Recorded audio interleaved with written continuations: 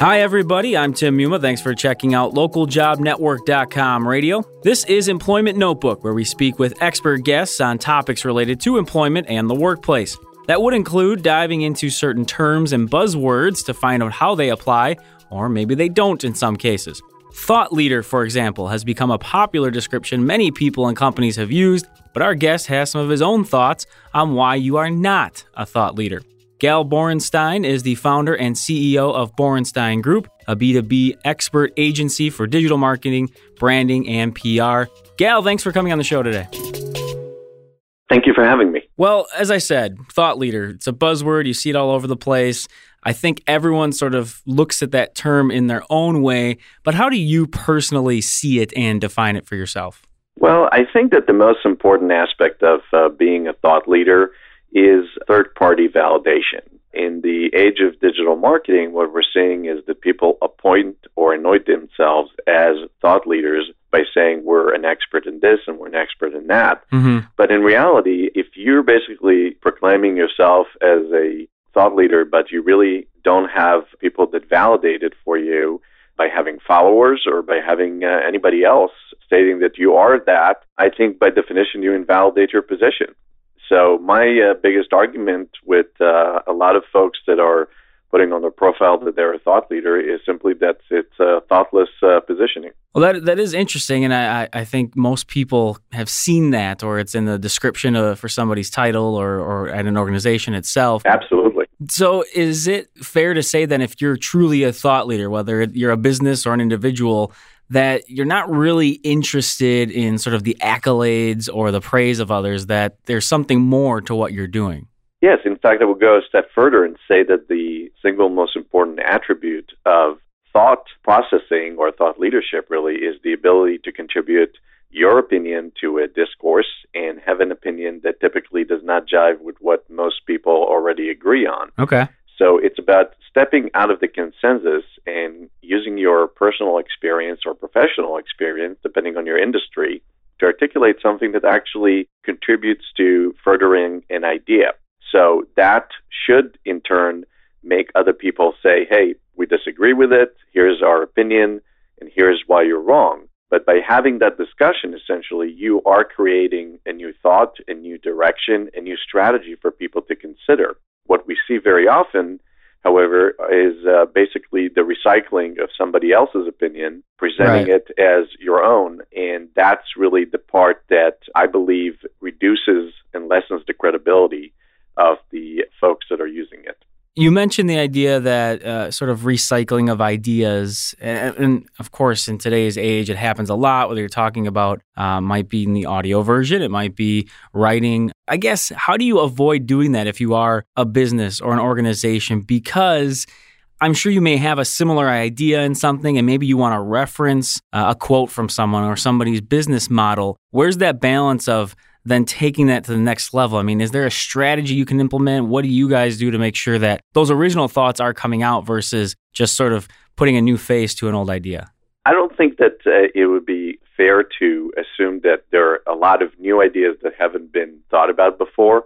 So the assumption that one should make is that when you're approaching the expression of a new idea or thought, for that matter, is that you're innovating and you're taking maybe an idea 20% or 30% or 50% further or beyond where it's at right now. Okay. So, for example, if you are trying to innovate in, let's say, professional services, if you're a lawyer or an accountant, or for that matter, if you're a recruiter and trying to create a better brand for your company, so you can get better mileage in terms of the image of the company, first do your research and make sure that you know that your opinion has not been expressed before in the particular manner that you're about to do. Mm. But the second thing that you can do is make sure that your end goal is based on strong, what we call Gestaltian approaches. And Gestalt essentially is a psychological theory that talks about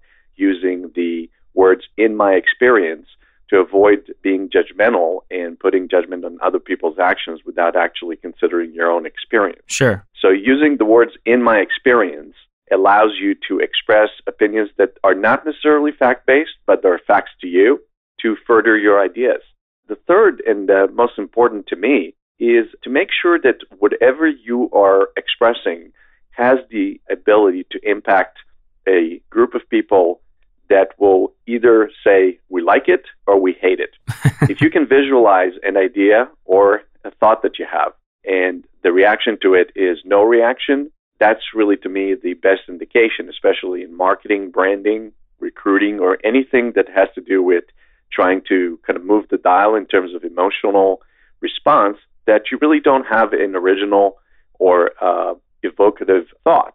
So overall, the best strategy is to think about getting a reaction and getting a reaction that can be defended by your experience, and then connecting it to the notion that you've done your research and you know that somebody else already invented the wheel. Right. Because I don't believe there's a lot of wheels that have not been invented yet. Sure. Even, for example, when we talk about Steve Jobs and Apple, the iPad may have been a new idea, but the iPad is essentially a computer that had a new form factor and the ability to work in new ways.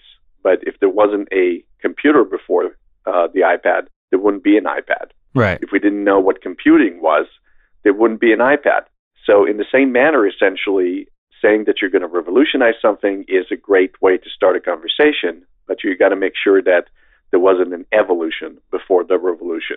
And I appreciate the point you're making there as far as being a thought leader, that there needs to be some reaction, that whether it's love it or hate it, that indicates something. That if somebody, I think the example you used is the argument of the earth is flat, kind of a statement where you want that reaction one way or the other. Now, is it okay in your mind? And it's a completely different format, but you listen to different radio shows or news shows, and you get the feeling sometimes somebody's taking this completely out there stance just to get a reaction. Within the sort of normal business world and with marketing and content, is it okay to just throw something out there that might be so ridiculous that just to get the attention, or does there need to still be conviction behind that in your world? I think that, as I mentioned before, it all starts by having kind of a fundamental belief that your experience and your thought is contributing something to the discussion. Okay. So it's very different than just expressing an opinion and saying something is bad or something is good without supporting it and backing it up with facts. So the order of thought process that I recommend for all professionals to follow in the business community is to really think about yourself that you're not a politician, or you're not what we call a grenade thrower that is just trying to be a shock jock, if you will. Right. Yep. Because business is not a radio show, and you're not doing it for ratings. You're doing it to educate a community of readers or community of customers or potential prospects or recruits about what you can bring to the table. So the key is to make sure that whatever thought you want to promote is supported by facts. Essentially, what's very important is to make sure that you can disagree without being disagreeable. And the line between being disagreements and being disagreeable has to do with the tone that you carry. So always carry a professional tone in what you write, in what you speak of, because your audience is responding as receptive to your message if you speak in their language. Sure. You mentioned audience there, and you touched on this early on in the interview that, of course, with social media, you have a voice to more people and you can get feedback more quickly than ever before. When it comes to followers or people that may like what you're doing on Twitter, LinkedIn, that sort of thing, what to you is an indication that you are not a thought leader in that realm versus maybe proof that you are? Again, talking about maybe people who are expressing themselves on social media when it comes to something your organization might say or do. I think the proof is essentially in the commentary section. To just give you an example, literally last night I posted one of my articles about a situation that happens on Shutterfly, where they send an email that was erroneous to a very large group of people. Mm-hmm. And that was a result of not having quality control in the marketing department as it related to using marketing automation. So the email went out to a bunch of thousands of people, and the result was disastrous for the reputation of Shutterfly. Sure. So I posted an article literally last night, and I wanted to make sure that kind of put some tips out there for marketers to understand what they shouldn't do before they send an email out to thousands of people, which has to do with using quality control. The bottom line is, overnight, over 2,000 people have viewed the article, which was exciting for me because obviously any author or any person that has the goal of persuading other people, it's nice to see that people are reading it, especially in a very credible forum like LinkedIn. Mm-hmm. But the reality is that, other than the likes and the fact that there are thousands of people that are reading it, there are also 19 comments below it. And the comments are very sharp. People are expressing their opinion about what I profess to be the way to do things the right way, whether quality assurance lies with the top of the organization, whether quality assurance belongs in the marketing automation. And what you see is a discussion that evolves where your thought becomes another thought, and then other people's opinion get commented again, and it becomes a thread. So when you see something evolve into a viral thread, that's really your best indication in digital marketing. Sure. That what you're doing is actually resonating with a community. So there's a lot of comments below my article that disagree with my opinion, and that's okay. That's in fact something that I'm going to respond to, and I would love to engage in that discourse. Mm-hmm. But when you have an article that just basically a bunch of people saying, I agree with it, to me it means that you haven't touched enough people to create a dialogue. It's very interesting. I like that sort of perspective on it. Would you say then, if you truly are a thought leader, that, to your point, you are looking for that sort of conflict in a way so that you can continue that discussion and that maybe your thoughts are either validated or you can find another route? I mean, is that all sort of part of this truly being a thought leader, as opposed to saying, hey, I want to be right, I want everyone to like me, and then we can move on? Correct. And I think there's, you touched on a very important point. I think there's a fallacy that is kind of built into this new generation of digital marketing, where in social media, where we feel almost disliked when people don't click like or retweet, right, or whatever is the action that says we're so popular, and it becomes kind of a high school popularity contest of who can get more likes. But likes don't mean that somebody actually read what you had or actually likes your article or likes your thought. So in the business world, we try to connect things to what we call thought transactions. So a thought transaction would be, for example, if it's in marketing, you're trying to generate a lead. We are getting a little low on time here. We wanted to touch on a couple things. A colleague of mine who also hosts some shows, she was curious as far as your thoughts on LinkedIn influencers, and that's sort of a popular thing. Do you see that as being in the thought leadership realm? Is that in some cases what you're talking about as, just a popularity type thing? How do you view that whole setup and what LinkedIn's done with that? Actually, I'm a very strong proponent of the LinkedIn Influencers program, which LinkedIn initiated a few months ago to really kind of build up a community of knowledge. And the only way to create that knowledge is essentially to either have a news mechanism that essentially builds new opportunities for people to comment on. And LinkedIn being a fantastic communication tool with very high quality content, mm-hmm, and the ability to segment the audience creates the opportunity to bring inspirational figures or people that are known for having strong opinions and then putting them to the test, essentially. So LinkedIn is not essentially expressing their opinion. They're actually providing a platform for people like Richard Branson or, different business leaders in the community to really kind of share their thought about something. And they provide an inspirational moment for somebody to say, I agree with it or I disagree with it. So the influencer program is has been very successful for that reason. And because LinkedIn is so segmented into groups, you can essentially be in any type of profession, whether it's information technology, professional services, recruitment, whichever it may be, and have a tremendous impact. And most importantly, see what other people are saying in almost real time and contribute your thoughts to the same thread. So I really think it's kind of making us a global village, if you will. And in fact, the proof in the pudding is that even in the article that I posted on LinkedIn last night, the comments are coming from all over the world. We have comments from India, from Europe, from the U.S., and it's a great knowledge-sharing community. So I'm a very big proponent of the LinkedIn content-sharing platform and recommend it to anyone who is trying to develop their own brand.